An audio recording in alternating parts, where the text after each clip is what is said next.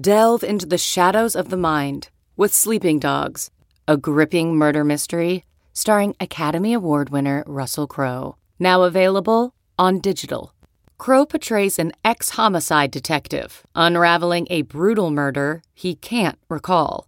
Uncovering secrets from his past, he learns a chilling truth. It's best to let sleeping dogs lie. Visit sleepingdogsmovie.com/Wondery to watch Sleeping Dogs, now on digital. That's sleepingdogsmovie.com/Wondery.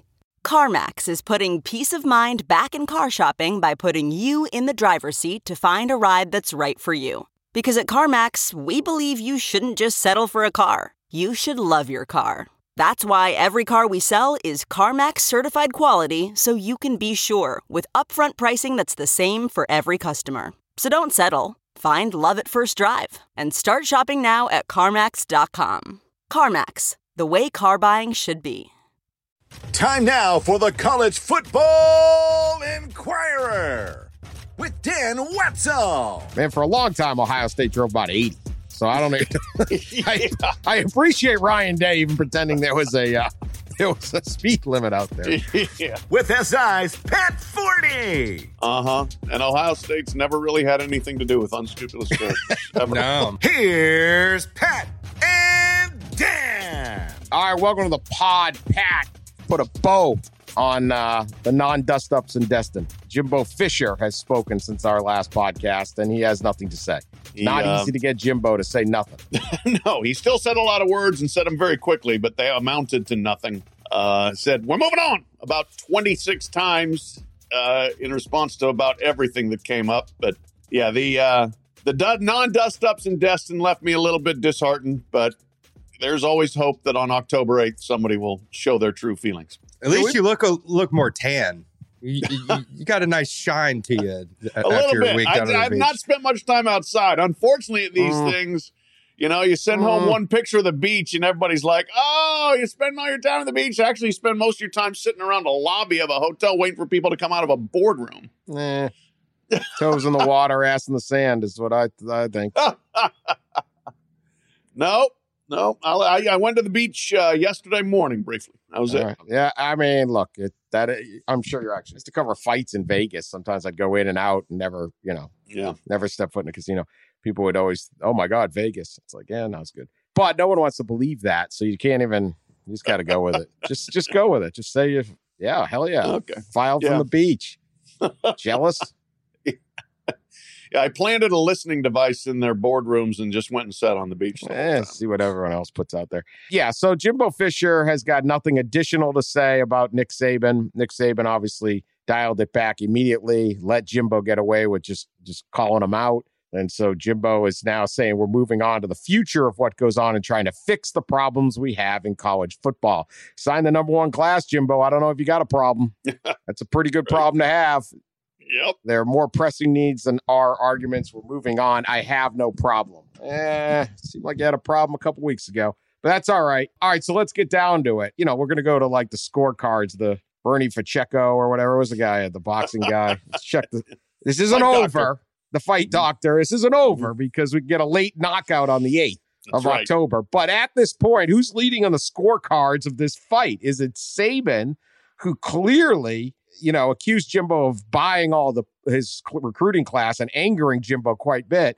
Or is it Jimbo who just scorched earth Saban and called into question his legacy? Yeah, I mean, it was a disappointing performance by both guys here, but Jimbo, I thought especially, he was backpedaling like a 5-star DB away from his incredibly explosive words on May 19th. But if he's leading on the scorecards, you get on your bike and you don't get knocked out. That's what you do. Yeah, well, he, in my opinion, as I wrote in the column, much like Texas A&M football, he overpromised and underdelivered. Got asked about, you specifically said this about Nick Saban. What are you talking about? We're moving on. I asked him if he's been contacted by the NCAA. We're moving on. Somebody else asked if he had regrets about even opening up this can of worms and attacking Saban. We're moving on. So that's what we got from him. But yes, I would say on the scorecard right now, after 2 rounds, Jimbo's ahead. Certainly in the eyes of his fan base, he's ahead because they're tickled that he went after King Saban. And I think other people around the SEC kind of like that as well. So if you want to get at least win the offseason and get your fans even more excited or thinking that you're a good guy or their guy, that's a good thing to do, is to dust it up with Nick. In reality, I guess I'd still say Jimbo's ahead. Just Saban was remarkably subdued and almost, I don't know, kind of like chastened even when he went in there. Jimbo was just kind of like smiling through his moving on business. So I feel like Jimbo came out of this feeling like he's on the balls of his feet and ready for round 3. It's good. I got to take Jimbo in the lead at this point. I mean, what Saban called out probably isn't even cheating. It continues to perk up the ears of every recruit in the country that A&M is paying big. Yep. Now, they may learn that that's not true, and you will be disappointed if the offer doesn't come in that you want. But at least, one of the advantages Nick Saban has is when Nick Saban calls a recruit or his family or his high school, like, that call is getting taken immediately. Yes. Okay. I don't care who you are, pretty much. It's Nick Saban's on the phone. Like, what? That wasn't the case for Jimbo Fisher across the country. It might be now. So I think he gets a bump out of that. Again, whether it's you believe it or not, I tend to believe Coach Saban on that. There are some collectives helping, but that's the thing. So he gets that advantage. So really what he's called out on, he could pout and protest, but it's actually a good thing in terms of recruiting, and everything goes back to recruiting. And then he just undressed Saban, called him out. So he gets all those shots in, and there was definitely some pent up venom on that. Yep. And he is red meat for his fan base that, 4 years in, he hasn't won the division yet. He's got a second contract that's, nearly groundbreaking in size. And his fan base loves him to death coming off an 8-4, 4-4 season. Yeah, he changed the subject from that disappointing 8-4 in a rather effective way. Pretty brilliant, honestly. Brilliant. Yeah. 4-4 in the SEC, and his fan base is 100% behind him. Yeah. Going into year 5. He would still trade R.C. Slocum's record right now, so. Yeah, right. I mean, this is just a tremendous. I think he's way up on the scorer table. Now, here's the problem. On October 8th in Tuscaloosa, Saban is saving up for the knockout shot. Yeah. Jimbo may have punched his arms out with a lot of jabs. So, more importantly, Will Anderson is coming for the knockout. Yeah. And that I will say this, that on paper, Alabama has the better team, and I would say the best team in the country going into this season. And if they are the better team on October 8th, I have to think Nick Saban ain't pulling back at all. That's when you're going to see whether who's really over this or not over it, and neither side's over it. And whoever's winning is going to try to win as big as possible. I hope so. Yeah, that's going to be Will Anderson still in there up 4 touchdowns in the fourth quarter, coming at whoever's the luckless quarterback for the Aggies, and they're chucking the ball. The starters are in. That's my anticipation if Alabama proves to be as good as we think they are. This is big boy football. Let's go. Yeah, there's none of that. They actually end up agreeing that there needs to be the dreaded guardrails are up, looking for guardrails. Yeah, Jimbo actually used some of the same wording as Saban about equity, equality, and a level playing field for everyone and all that sort of thing. Yeah, the level playing field. Let me go back to this, okay? The level playing field in recruiting. Saban says, we got the same scholarship, same academic support, healthcare, whatever it is. What he fails to mention is that the recruiting department at Alabama, and I don't have the exact figure, but I'm going to guess there are 50 scouts and analysts and video guys and all of that who work solely on recruiting. And they do not have that at Georgia Tech, let alone Troy. And so when you are able to scout every high school player in the country over and over and over, and it's not, I hope our running backs coach, when he isn't coaching, has got a couple minutes to watch high school film. Right. That is a demonstrative advantage. When you have a graphics department that will fashion just the right graphics, so when you text a recruit, he gets something that is unique and talks and brands you. That's a lot better than hoping that the running back coach can be like, "Hey, what's up? It's Coach Jones over here at, right? Yeah. The support staffs on these things are not remotely close. When you have, as we've talked, 12,000 square foot recruiting lounge that will be used 7 days a year, that is a distinct advantage. So there's no parity in recruiting. Right. These are soft dollars, secondary dollars. Now you're saying, give me the direct money. Yeah. And that's what Saban doesn't want. And that's what even Jimbo probably doesn't want. Although I don't know what the hell Jimbo is talking about, really, because the old way wasn't really benefiting A&M. The new way is going pretty good. Enough with the parity and the guardrails. The guardrails for who? Yeah. Not the people getting the money now. It's guardrails for analysts and college town contractors. Yeah, that I had a talk with one administrator here who said that, the real fat right now or excess in an athletic department is in the recruiting department. And that's where you've got just scads of people there doing all of the, as you said, the social media stuff, the mailings, whatever you're doing to initially woo recruits. And then, of course, yes, you've got the people, breaking down who we should recruit and every inch of film that's ever existed on them and all that. And yeah, that's where the big boys have pumped the most money into that. And so that's where the advantage comes from there. And it's one reason while, I'm not saying college football coaching is easy by any stretch, but this idea that coaches are more burned out than ever because they've got to deal with this year-round calendar. But they're not doing as much recruiting. The guys that are the full-time assistants, because they've got 93 assistants doing all the grunt work for them. They have 2 former head coaches out of the 12 football analysts, by my count, a boatload of recruiting people. So, yeah, you don't see that at Troy. I don't even know if, that's interesting. They consider the recruiting department the excess. I actually think it might be the most important part. Yeah, well, excess might have been more. Or real close. Right, yeah. Excess might have been my interpretation, but that is where they've pumped a lot of resources in. Alabama will still have that advantage. Mm-hmm. Right, at least they have it right now, but maybe it doesn't if we have to spend the money. So again, it's the passive dollar with the active dollar. You think about how much work the NFL puts into deciding whether to take a player at 8 or 15, let alone 12 and 8, 9 and 8, right? Yeah. And how important that is and how franchises swing on those things. How smart was Kansas City to identify Patrick Mahomes and not write him off as a system QB and say he's worth the 10th pick? Yeah, and trade up and get him. And trade up and get him. And change the entire dynamic of the Kansas City Chiefs, where the Chicago Bears misread Mitchell Trubisky and changes the dynamic of them. So scouting and all this, but it's an enormous advantage. So, these guys, the old way was good for them.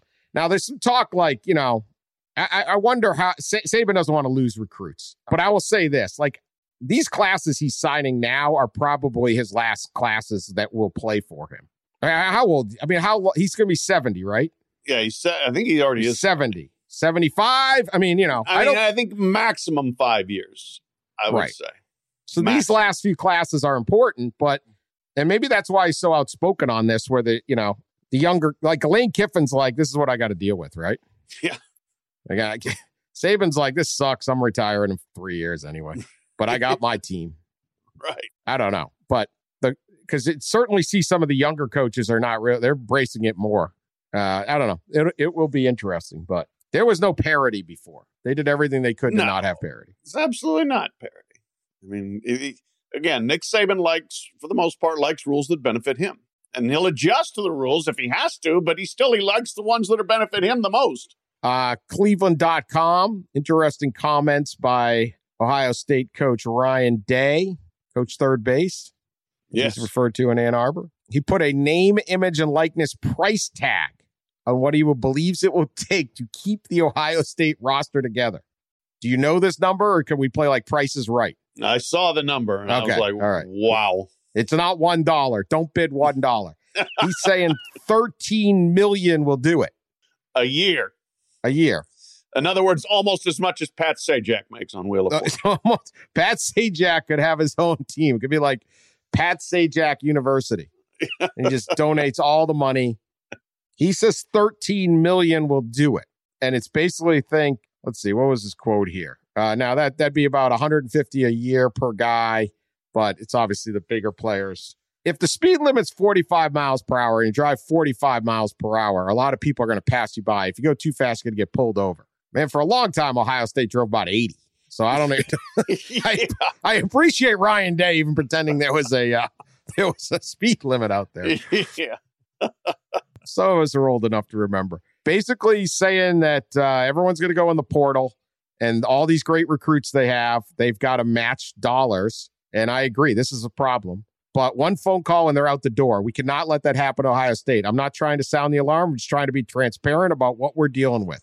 Day said a top-tier QB, $2 million a year in NIL or pay for play, whatever you want to call this. Elite edge rushers, $1 million. Offensive tackle, $1 million. Sure. Wow. Sure. Lockdown corner. Yeah. Top players. Yeah. I think it'll probably go higher. I hate, I don't know. I don't know where this goes. But again, Mahomes, Rodgers, Josh Allen, they're making 40, 50 million a year. The coaches are not in the NFL. I know that's long-term deals, but the day of a great quarterback to keep him, those guys are going to be worth an enormous amount of money. Clearly, I mean, it's staggering to think that we went from, you may be able to get $5,900 for Alston and a cost of attendance bonus of like $350 to, here's $2 million. it's going to go higher. You got to look at this in the terms of the NFL, any pro sport salaries, any pro sport. Where does how often does the coach make more than the players? Not many. Never. Rarely. I mean, certainly some players, yes. Yeah. Belichick's probably making 15, 20 million a year. Yeah. No one's really sure, but he's making whatever he wants. Not a lot of players aren't making it, but that is the extreme. I know like Becky Hammond is making $1 million a year coaching the WNBA, right? It's big names. It's big to keep a player, sure. Now, are top tier QBs always going to jump for cash for like a 1-year leave? I don't know. That's be kind of crazy, right? Right. Like it would be. CJ Stroud give up what he's got that's working just to grab an extra 250 grand somewhere else or $500,000, which would be 10, 20%. Let's say he's making $2 million at Ohio State or even whatever he's making. I don't know that those great quarterbacks are going to jump. That's the thing that will probably suppress their market. They shouldn't, because they are a year or two in the most instances away from the real big money in the NFL. So you go there and you're going to get a rookie deal that, it's not going to be the big money, but still you're going to be making more in the NFL than you will in college. And then you're 4 years from, then you really start raking it in. So if I were an elite college quarterback, I would still view it as, what is the best fast way to get me to the NFL? Not like, hey, I can make a little bit more. I can make X amount this year, but I can make more if I go over there and change systems and change everything else. I would not play that game. Athletic director Gene Smith, unscrupulous characters are good at what they do, and it's always been that way. Okay. I don't know who's unscrupulous here, but matter of opinion, I suppose. Uh-huh. And Ohio State's never really had anything to do with unscrupulous characters. No. They're squeaky clean up there above the Mason-Dixon line. Always. I think the biggest, again, I'll say this again, I'll do it quickly, but the biggest issue is that transfer portal thing, because it really does, like, the free agency aspect. And you can enter the portal and not transfer, take your raise, and then enter the portal again. But, if someone else wants to pay you, that's your bit, but certainly an interesting thing. 13 million, I think that would jump up. It very well may cost 20 million a year to have a college football team, but they can raise that. At Ohio State, they can. Yeah. Well, they'll raise it at a bunch of schools. You can also have one guy. It only takes one guy somewhere. Yeah. Where's T-Boone back in the day? Right. For sure. Phil Knight, instead of, building 9 facilities, you just say, okay, here's the NIL money. We talked about Michigan State last year. Matt Ishbia steps up. He gave $32 million for facility construction, and then basically he and one other guy funded the groundbreaking $9.5 million deal for Mel Tucker. Right. That blew all the contracts out of the water because they're like, we can't have another situation where we once had Nick Saban on this campus and lost him. Yeah. Right. Right. Like how much How much money did Michigan State lose by not somehow keeping Nick Saban? I don't know if money could have kept him or not, but maybe it would have. Yeah. I mean, yeah, if they'd had a proactive mega booster then, that would have been very interesting. History That's might a look fun little what different. if. That's a fun what if. What if he stayed in? What if he stays at Michigan State? Does he win that many national championships? Probably not. No. He wouldn't have, because he wouldn't have had that kind of talent. Right. But he would have got a lot of talent. Yeah. Could have changed the balance in the Big Ten. Could have changed it. And you don't let yourself get outbid on whatever.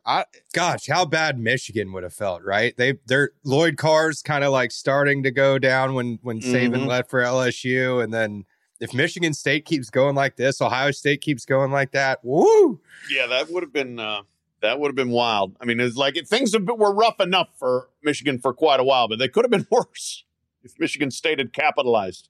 Yeah, I mean they did, but it was like, I mean, D'Antonio got him. Yeah, I mean he was good. Got him good, but it wasn't Nick Saban sitting there. Right. All right, let's get to the other issue in the SEC. And this is, if you're not an SEC fan, maybe you don't care so much, but this is going to be the issue in all the leagues. 8 games, 9 games. The divisions are going away. You play, and the two proposals that seem to have some bit, and you can tell me if I'm wrong, Pat, is either certainly for the SEC, you get one of your, if you play 9 games, or if you play 8 games, you get one carryover opponent, and then 7 teams will rotate through, right? And so in a 16-team league, you'd play everybody every 2 years. Is that right? Correct. I think that makes sense, right? Because there's 16, but 1 is you, and okay, that's out there. But you lose a lot of annual rivals, right? That way, Alabama plays Auburn. Well, Auburn plays Alabama. They can no longer play Georgia every year, which they've been doing forever, or whatever thing is, right? What do you do with Texas? Do you play Oklahoma, or do you play Texas A&M every year? Right. You can't get rid of the shootout, but everyone's excited about Texas and Texas A&M. All right, or you do 3 games. You go 9 and have 3 common opponents. 6 rotate through. Do you still get everybody through in 2 years or what? I don't know. You get them through quickly. Yeah, you can still do it. Yes, you have to do that. Okay. That's what I heard were the top 2 things. Is that what you heard? If you have something different or better, let me know. Yes. No, those are definitely the 2 considerations. 1-7 or 3-6. 8 games or 9 games. The expectation was that this would be decided here this week. And now on Friday, we are not looking at a decision this week. There's a couple things at play. First of all, there's genuine disagreement within the conference because the teams on the quote unquote lower half of the league don't want to play more league games because they're going to lose more, and it's going to be harder to be bowl eligible and harder to sell your fans. We have a winning program and put together winning seasons and all that sort of thing. The teams at the top half are like, yeah, no, we're fine with more of that. And we also are looking at this as a TV inventory situation. And that leads to the second part of this. And one of the theories going around about why this is not coming to a vote, not just because there's not a clear consensus, but that this may be a bit of a strategic stall game for TV purposes. The Big Ten is on the cusp. We're waiting like any day, like next week, maybe some thought maybe it'd be this week. For an announcement for their new TV deal. And it's supposed to be, just a massive whopper. And Fox is going to play an even bigger role. And who else is going to be involved? But it'll set the new standard for revenue for a league. And so the SEC could well be sitting there saying, well, let's wait and see what the Big Ten is getting. And then we can go to our TV partners and say, well, we'll increase our revenue, our inventory of league games. We'll go from 8 to 9, but we got to get paid like the Big Ten's getting paid or better because our league is better. And so you wait this thing out and you don't have to. You can get on a Zoom call in August and say, okay, this is the new format and do it that way. You don't have to do it in person here. So I think there's a real good chance that this is another, SEC revenue play. We saw one with getting Texas and Oklahoma, and now they're looking saying, we'll let the Big Ten set the market, and then we're going to break the market. All right. So makes total sense financially. Why reveal anything until you have to? I mean, this is not like there's a hard deadline, right? Of this, as you said. So what do you think will win? ESPN's going to want 9. Yes. Okay. They're going to want as much inventory as they can get, and they're going to want the big teams playing each other as much as possible. And that automatically increases by having an extra game. Will that win out over the concerns of your Vanderbilt or your whatever. I guess Vanderbilt's our easy punching bag in that league, and you got one more tough one. Or the other thing that I've heard, you take away a non-conference game, and there's obviously I think there's 5 in-state rivalry games in the SEC with ACC opponents. If you now only have 3 non-conference games, and Georgia's already got Georgia Tech, and Florida's already got Florida State, and South Carolina's already got Clemson, Kentucky's already got Louisville, and what's the other one? There's one more, isn't there? Okay, I guess 4. Maybe there's another I'm forgetting, but whatever. You have those 4 traditional rivals. Yep. Now you only have 2 non-conference games. How do you play a hard non-conference? Like, does that take that away? Someone like a place like Georgia and Florida are kind of interesting because certainly Georgia's in a tougher spot than Florida with this. But right now, when you just play the SEC East, Georgia doesn't really have a lot of good games in Athens. Right. They get the steady diet of Missouri and Kentucky, and these ones are coming in. Their big game against Florida is in Jacksonville. And same thing with the Gators. And these stadiums are not filling up. They're not getting huge attendance. So how do you do this? Well, one of the things you do is you get Notre Dame to come in, or you get somebody big, you get that non-conference game that electrifies the place. Well, can you do that and then go down to one warm-up game or cake game or in-state game? I think that's a real thing because you're trying to balance TV money, you're trying to balance season ticket money and all of that, and you're trying to balance competitiveness. It's I don't know. Did you discuss that with that angle with anyone down there? Did you hear anything buzz about that? Yeah, and I think there's a real split along those lines too. Because yes, there are people that they want. First of all, they want that at least one good non-conference game if you can do it. But if it's the difference between that and going 6-6 or 5-7 and not going to a bowl game and everybody's ticked, then I don't know. I think fans will almost always default to wanting to win. So, but yeah, you talk to ADs, and that's one of the driving reasons behind mixing up the schedules is they've seen attendance go flat with some of these games you're playing every year against teams that the fans just don't get that interested in. So they're like, yeah, we need to bring Alabama to our campus more often. We need to bring Georgia to campus more often if you're on the west side. We need A&M in, those sort of games that will sell tickets. So there is no doubt that it's a split. And if you look the Kentucky-Louisville situation is an interesting dynamic there. Kentucky probably would like to stay at 8 and keep the Louisville game because A, the fans like it, and B, they win it most of the time. And so they have built their program on a bad non-conference schedule. They get 3 wins every single year, usually a Sun Belt team, a MAC team, and an FCS team. You get 3 wins there. Lately, you've been able to beat the tar out of Louisville. There's 4 wins. Scrape yourself to 2 or 3 in the SEC, and you've won 6 or 7. You're going bowling, and everybody's happy. So if you take that out of the bag, I don't think they would rather, play Texas A&M more often and they'd rather keep the Louisville game. And if they go to 9 and they got to drop one, I wouldn't be shocked if Kentucky tried to drop the Louisville game and keep those other 3. That's disappointing. You don't want to see that. Right. They're still going to fight at the dialysis clinic, but it's just going to happen less often. It's going to be in basketball. But what happens? Like some of these you can't dump. They have to play.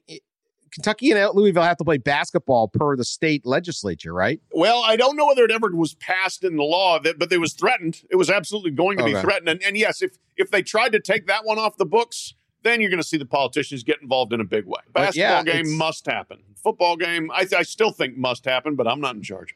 It's tough. Look, Kentucky is selling more tickets because they've got W's, and you get up 8, 9, 10 wins, and you're a hot team, and everyone kind of forgets how you got there. Those big games, I don't know. It's tricky. I mean, ideally they'd play one easy game, play Louisville, go out and schedule somebody pretty good. Kentucky never schedules anybody else, huh? No, or they're fine with 2.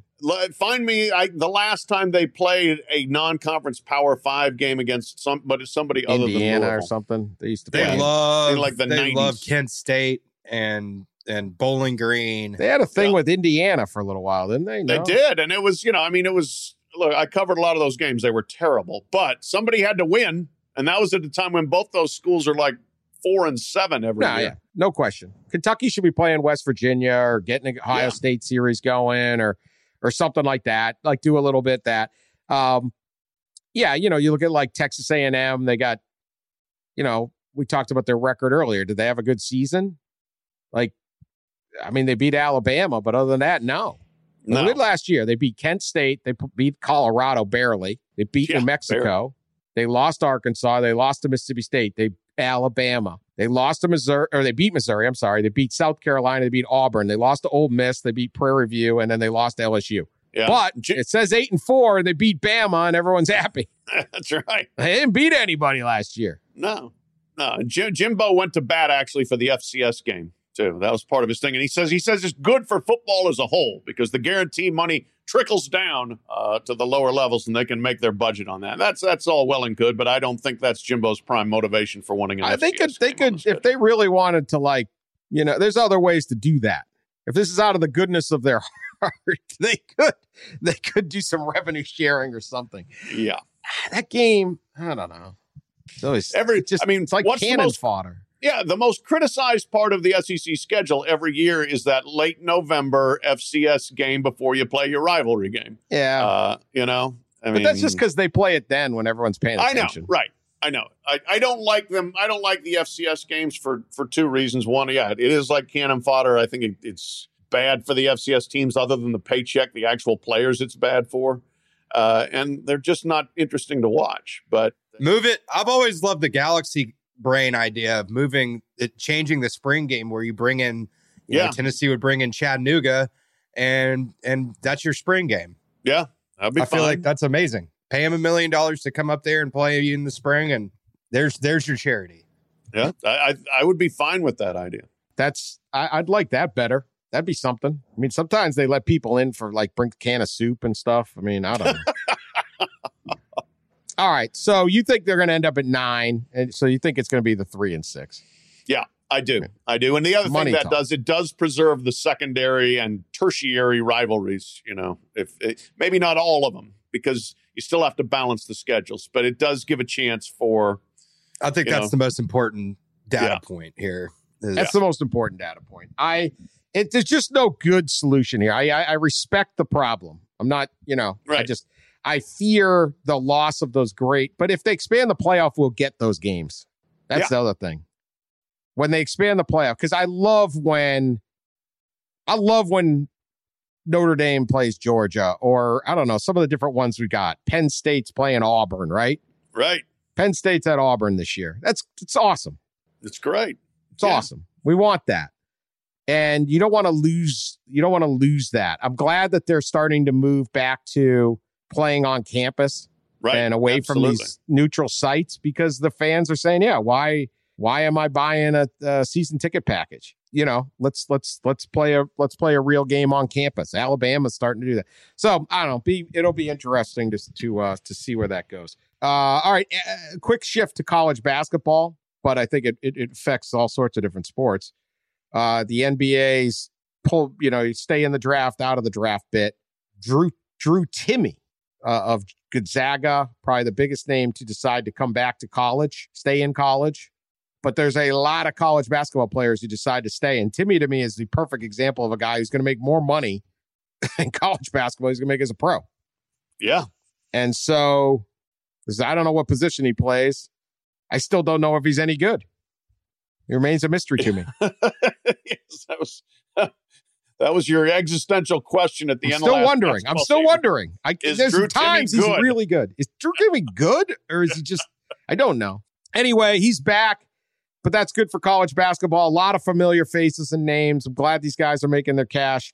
I guess 2 thoughts. One on that, and then 2 is Gonzaga going to be number 1, and should anyone believe it? Should they be banned? Should we have a clause? You're not allowed to be number 1 until you win. Just enough. Or is that's not right? No. Can we rig the votes?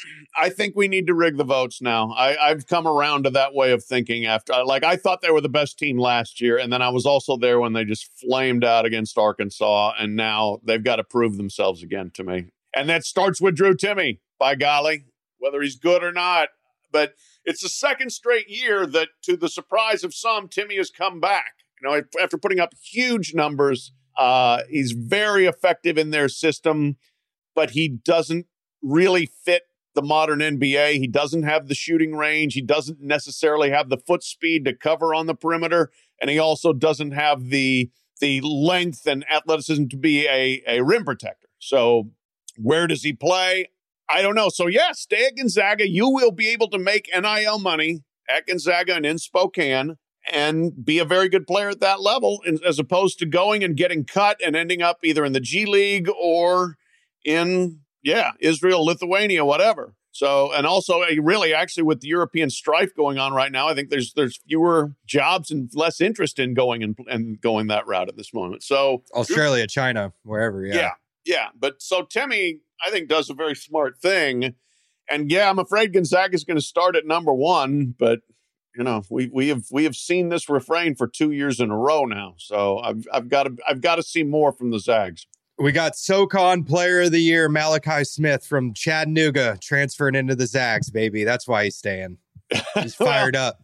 They won the week for sure. I mean, Timmy came out of the draft. Julian Strother, who had a very good sophomore year, came out of the draft, and they got the best remaining transfer probably in Malachi Smith. So they've got players.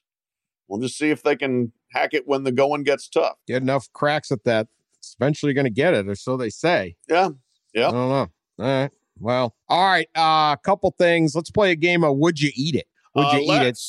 This was better when Pete was around because he wouldn't eat it. Yeah, Pete wouldn't eat anything. Pete ate vegetables and roasted chicken. Acai bowls. Yeah. Which I've come to find really aren't that bad. Uh-oh. Have you gone to the dark side? Yeah, they're basically just a smoothie and with fruit. It's not that bad. This sounds fancy. It does. Took me a long time to figure that out. But The daughter's got you set an acai bowl down in front of you on a road trip or something and made you eat one? I saw her eating one. And I was like, what's that? That looks pretty good. Then I found out what it was. So all those years of making fun of Pete. Don't let that stop you. Yeah, I'm not admitting it. He still listens. Good. So, yeah. Okay, this is the Would You Eat It regional division for the College Baseball World Series. There we go. Okay, we have different ones. Let's start at Miami, University of Miami. Yep. They are big on the shakes. Okay. Are you ready for this? Canisius is in the regional. Yeah. Canisius is in Buffalo. Yep. So we have, to honor Canisius, there is the vanilla shake with buffalo wings, ranch, and hot sauce. What? You cannot be serious. Now, I'm serious. There is a vanilla shake. It's got the ones I'm looking at have 2 carrots, 2 celery sticks, and 2 chicken wings in it. The drums, not the flats. And apparently some hot sauce, and I don't know where the ranch is, but that must be mixed into the vanilla shake. That's a complete atrocity. You cannot do that. You can't do that. You cannot add to a sweetness, like a shake. You cannot add chicken wings, especially. All right, so not only is the taste like a terrible combination, but you then make the wings cold and soggy. You want the wings to be more crispy. Like, I don't like the one problem with Buffalo Wild Wings. They put too much sauce on them and they're a little too drippy. And now you're going to put a vanilla shake on them? You can't do it. I would not eat it. And not only that, I would go to the concession stand and demand that they stop doing this to people and stop doing it to innocent chicken wing. In fairness, they have the part you would hold as a handle. That's the part that's submerged in the shake. So conceivably, the wing could stay kind of hot, the meat part. Okay, but that is it's not. But I don't know. Major concerns. Major red flag. Yeah, I don't like it. I think you're going to like the rest of the teams in this region. Sully, would you eat it? I would not, because when you pull up the full menu, they have a jelly donut version. So this guy named Mark Light Milkshakes, been going on forever at the old A-Rod Stadium down there. Jelly donuts. It's a raspberry shake with Krispy Kreme in it. Now that's much more tolerable. I mean, at least it's like dessert on dessert, right? Yeah, right. Exactly. All right. So Dan, walk us through the rest of the region. Okay, I got some others. First off, we have Ole Miss is playing there, Sully. Yep. Okay, Ole Miss is there. They have the Hottie Toddy. Yes. So this would be a vanilla shake with cinnamon and bourbon flavor. Apparently not spiked, and then a lemon hanging out the side. How come not spiked? We can't get a little real bourbon in there? Bring your own. I don't know. Okay. The bars, the main strip of bars for Miami are right pretty close. So you could you could probably spike that yourself. You can't expect the University of Miami to be promoting any kind of alcohol or, I mean, it's a wonder there's not a line of Coke in it. I mean, that's what the straw is for. We give you the straw to blow the Coke, and then this is just something you have after that. I mean, what are we doing here, Miami? Come on. Jeez. Born and raised in the county of Dade, and we're getting the non-alcoholic version of the Hottie Toddy? Trick Daddy would be horrified at this. So would Nevin Shapiro, I'm sure. I'm sure. Would you eat that? I'm guessing a yes. Yeah, I'm down with that. Sully, you're yes for everything, pretty much? Pretty much. Except I said no to the last one. That's true. But only because you wanted to have two of the others. Yeah. Okay. Yeah, that's Sully's first ever no, I think, in the Yeah, and it was like for a weird reason. Like he was. I mean, this is a hypothetical question. Like like, no, I don't want to fill up. You're not actually having it. I'm ready for the next one too. Like I want the rest of the region. I'm done. Canisius is out. Arizona and Ole Miss in. What's Arizona? Arizona has a vanilla prickly pear margarita flavor. Ooh, yeah, I could do that. Although, again, you're getting sweet and sour in there, and I don't know whether vanilla and prickly pear are going to mix real well. It's kind of like a key lime pie kind of get together. They should do the key lime pie. Miami. Yeah, it's Miami. Right?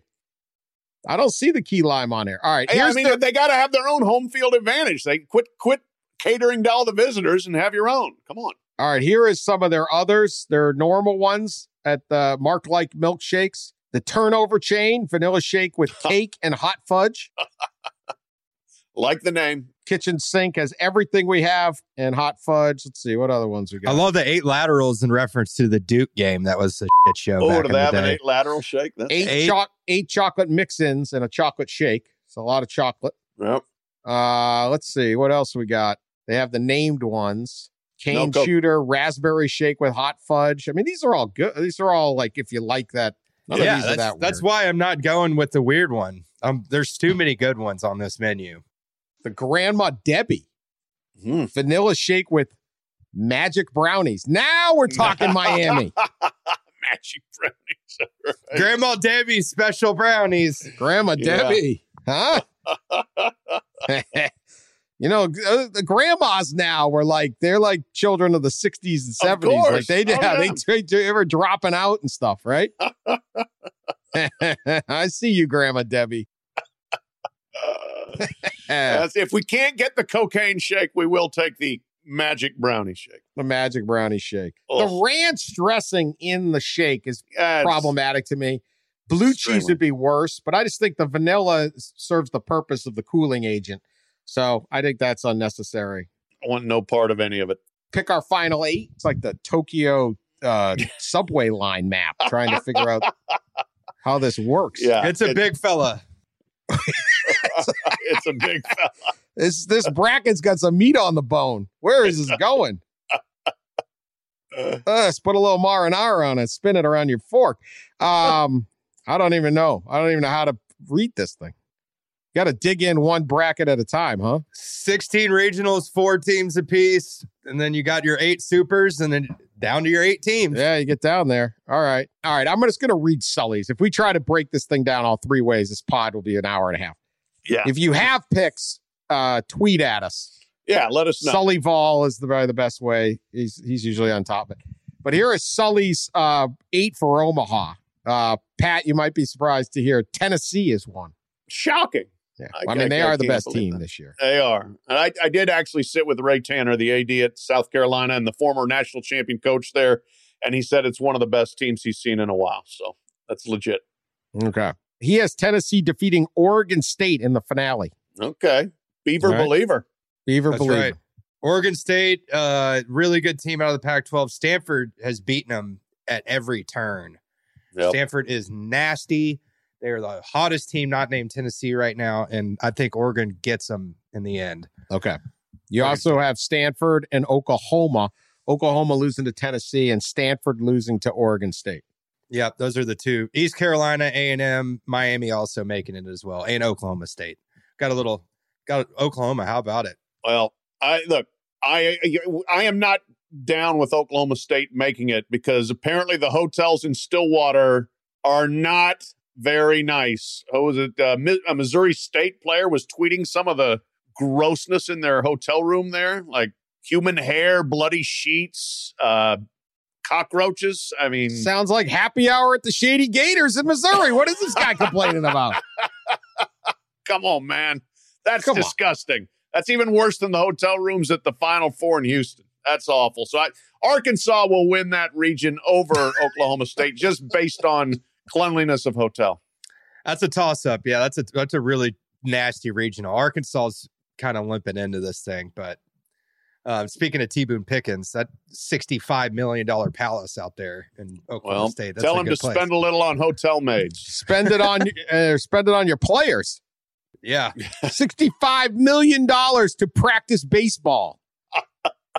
Do you know where the Boston Red Sox practice? Underneath the bleachers. Yeah, but Fenway is not even nice. That place is a dump. Well, yeah. Yeah, so 110 years old or something. Yeah, exactly. This is a $65 million palace. It's awesome. This is why I want them to pay the players. Come on. Yeah, right? They need a third full-time coach before they do that stuff, but that's coming. Anyway, college baseball's rocking. I'm picking Stanford to win because my kid goes there and because several of the swimmers dated baseball players. And so go They're really good. That's great. They're really freaking good. Yeah, that's good. That's what you get from me. I have one, just what happened to California? Did we just out this year? What? Nobody from California is any good? No, there's some California teams in here. Yeah. Not your picks. UCLA is in. They're in Auburn's region. That could be a good San Diego made it. Yeah. From UC Santa Barbara. Yeah, but you have none of these guys doing well.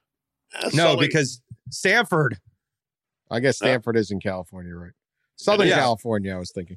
Anyway, I always like when Northridge or somebody sneaks in. I like the underdog. I'm going to root for East Carolina then. Root for East Carolina, Southern Miss, Georgia Southern. They're all hosting regions. Root for them. I picked UC Santa Barbara as a runner-up, but they're in Stanford regional. UCLA has to go up against Florida State and Auburn. That's a nasty region. So Dallas Baptist, man, there are a lot of Baptists in Dallas. They line all those guys up. You'll never get a hit. Dallas Baptist, Texas in the same regional. There you go. A little backyard scrap. Yeah.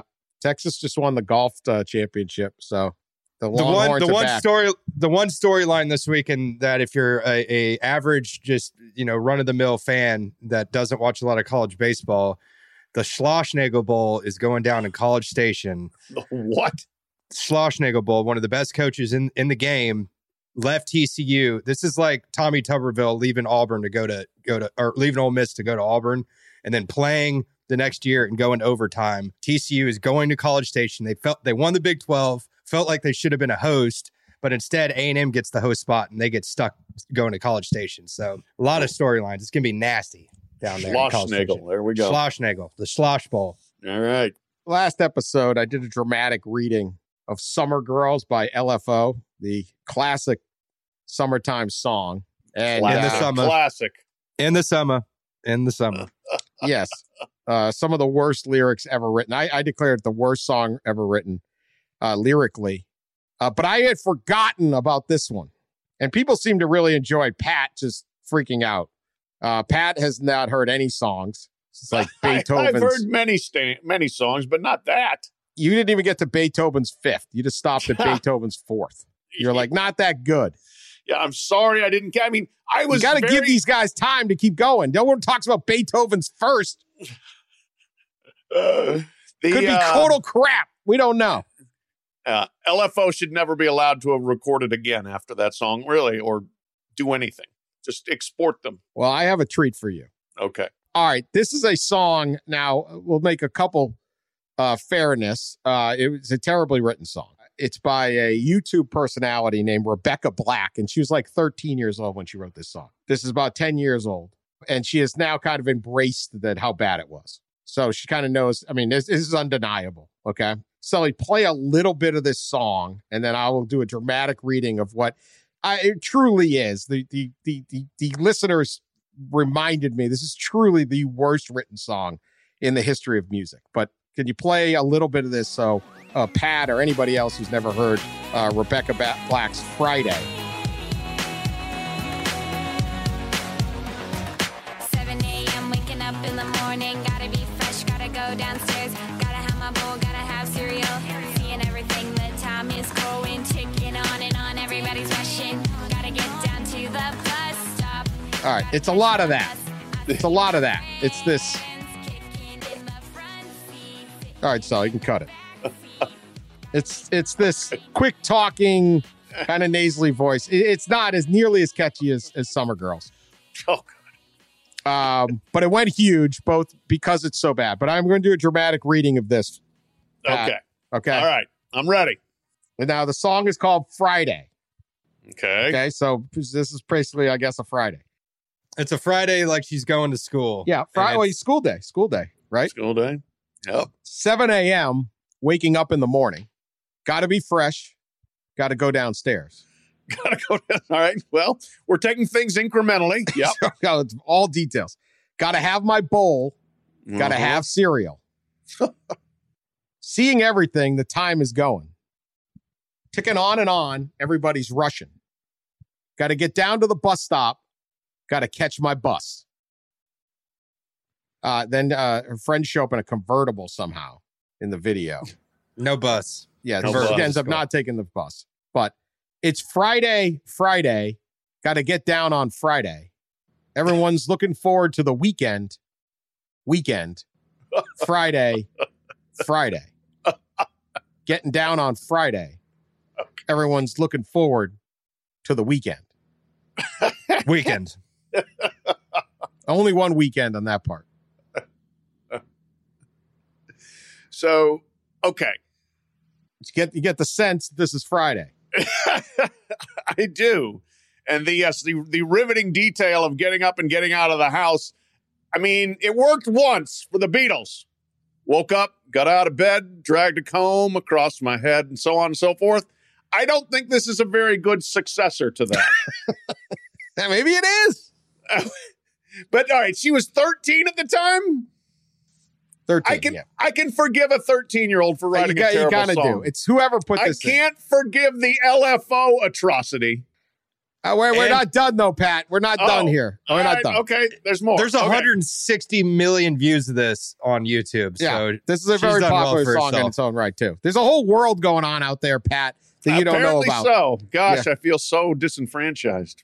Okay, so the friends show up in a convertible, kicking in the front seat, sitting in the back seat. Got to make up my mind, or got to make my mind up. I don't want to get this wrong.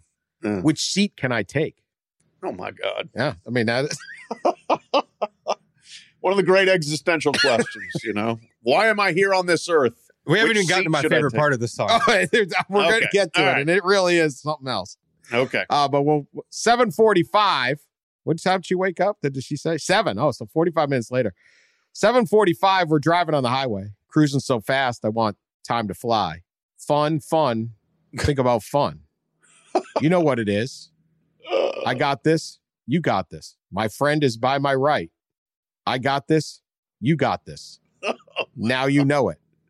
I have no idea what she's talking about. What is Rebecca Black talking about, Pat? I have no idea. It says, now you know it. Now you know it. That we got this on our pop quiz or something, I would imagine. That's We go right back to kicking in the front seat, sitting in the back seat. Got to make up my mind. Which seat can I take? You got to yell shotgun, right? That's how you get the that's seat. always. I mean, you know, if you're worried about driving to school and there, that was a constant debate in my day. Whoever Okay. yelled That doesn't shotgun fill up first. an entire verse, though, Dan.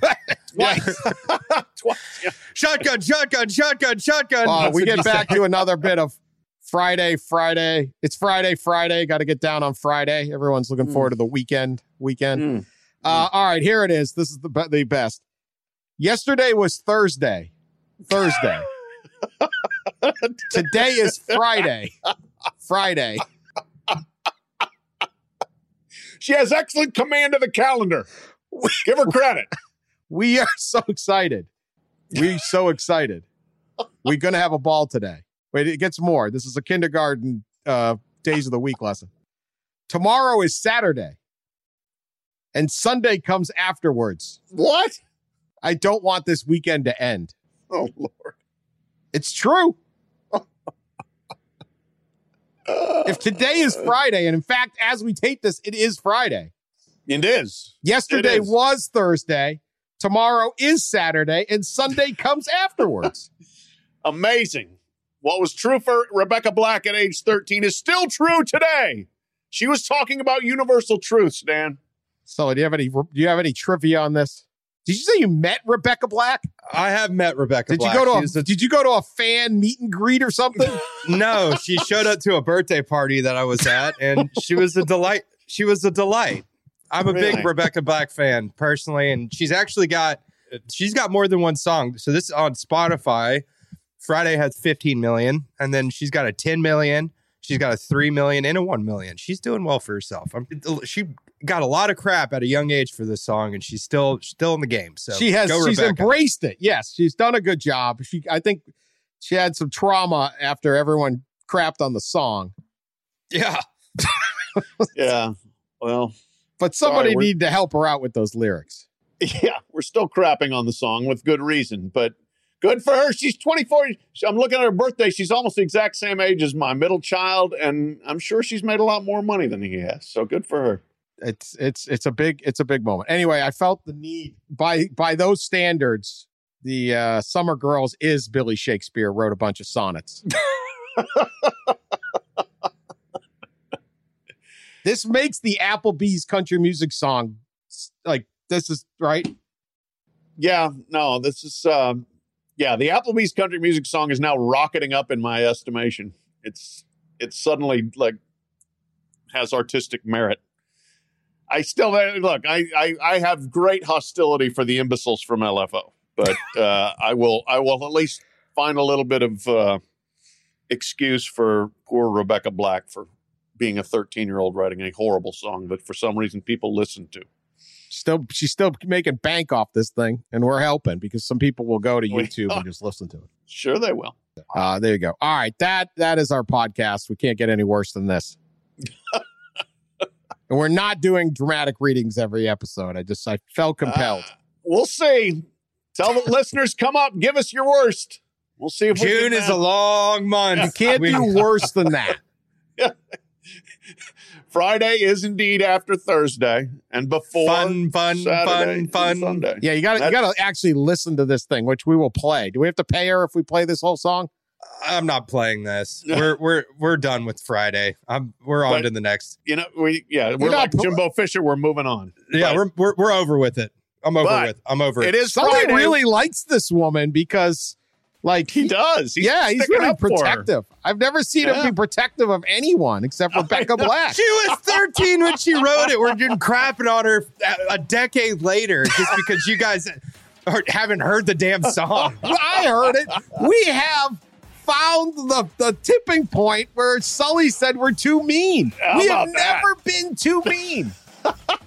It's finally happened. In years of this podcast, making fun of everybody, including ourselves. Pat once ripped his own daughter's performance at a swim meet. Yeah, that was like a week later. This is a decade later. We're still stomping on her grave. Stomping on her grave. Listen, Sully has a kind heart. What is going on? Hey, Tennessee's playing today. I'm just looking for some good karma, okay? It all comes back to it. Okay. It's Friday. Got to beat Alabama State. We got to get down on Friday. Friday. Yeah. So we will not make fun of Rebecca Black anymore. I'm sorry. We'll have a kind, gentle, good karma weekend. Getting all Sully wants it. Getting all hearts and flowers around here. Talk to you all next week.